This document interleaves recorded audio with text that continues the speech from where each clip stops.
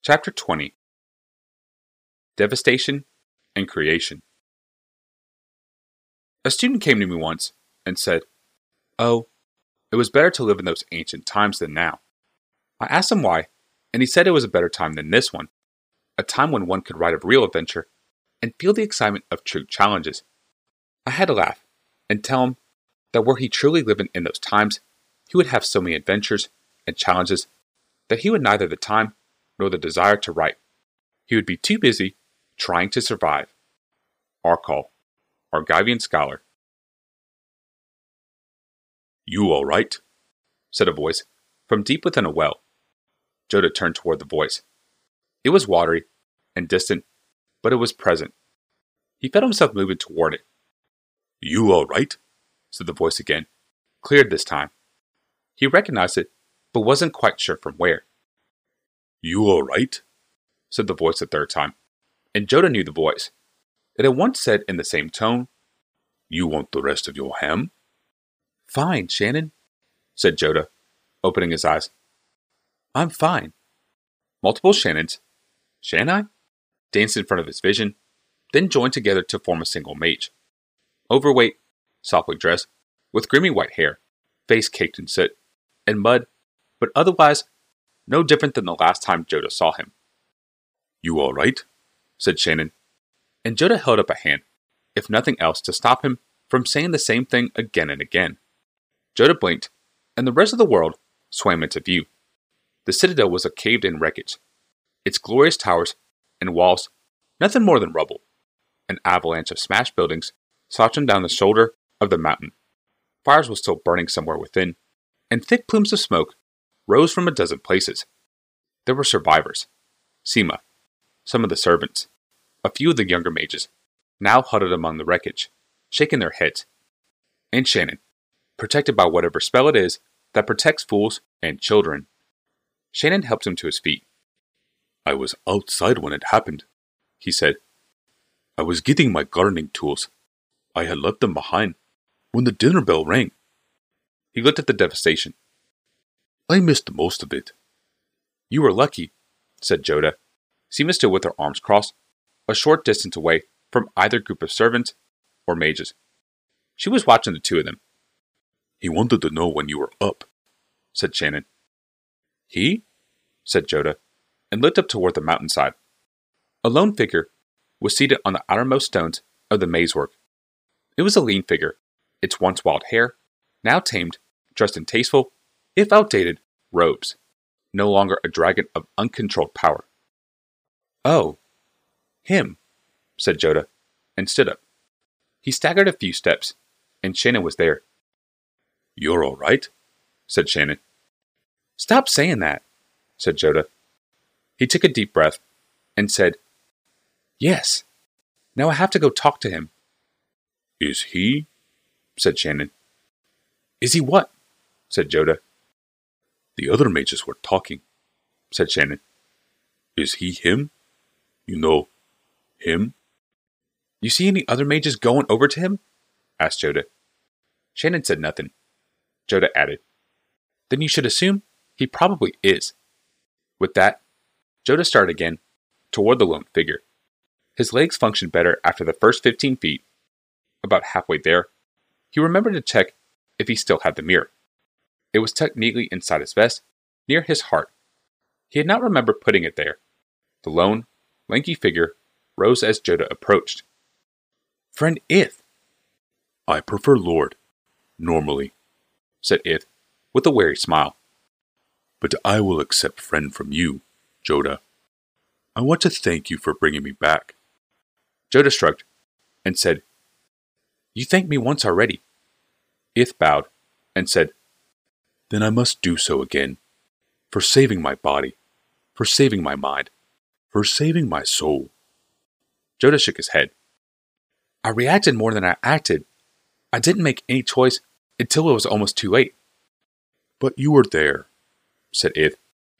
"And you did choose." "Your ragman brought me," said Joda levelly. Ith nodded. "I instructed him, in a moment of lucidity, to find someone to save me. He found you. Do you know why?" Because I was of Jarso's bloodline? Because there was something about Jarso's grandfather? Because I had the mirror at that moment? Joda shook his head. I don't know. Ith gave a tired smile.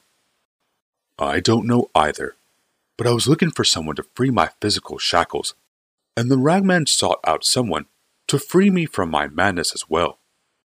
You destroyed the ragman, said Joda. Do you remember that? Ith nodded warily. I destroyed many things. He waved out a hand to the tumbled desolation ahead of them.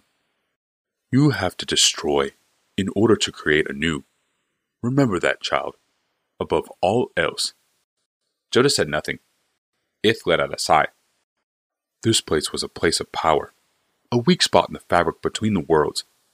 I thought I could master the forces that haunted it. In the end, they almost mastered me. In my vanity, I did not see Marsal's treachery until he slammed the cage door behind me. I think the darkness of this place got to him as it almost got to me. A different way, perhaps. But still, it got to me. What are you going to do now? Said Joda. I'm going elsewhere, said Ith.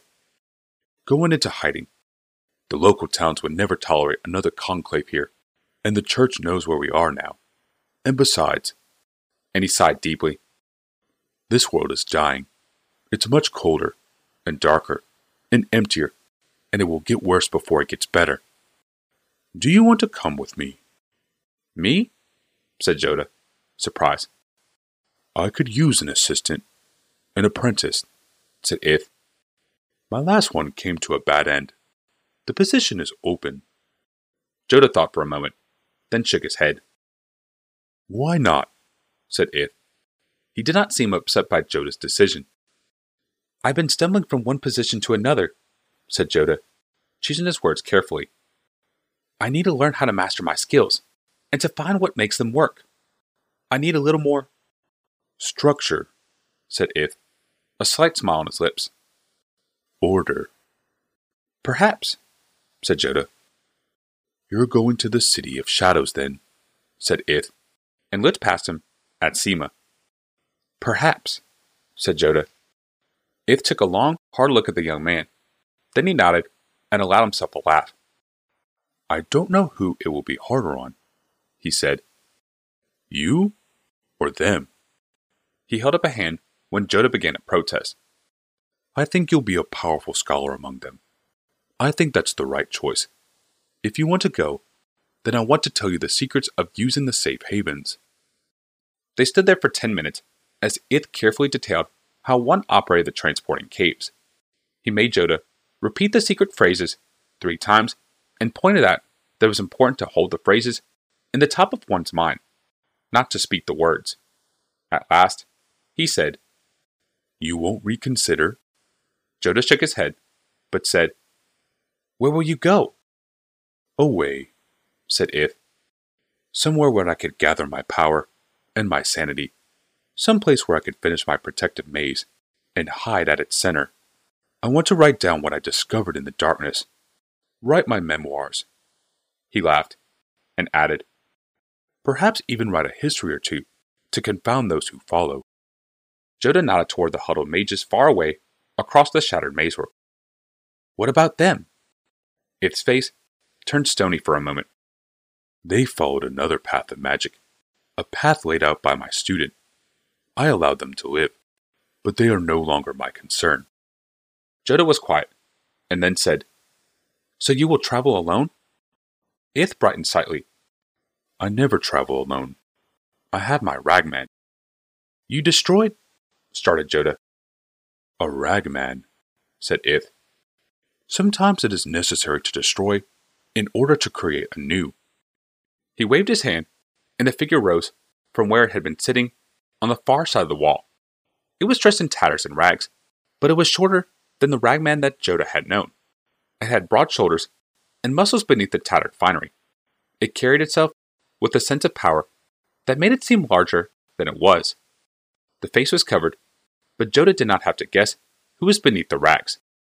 Farewell, friend Joda, said Ith, turning toward the mountains.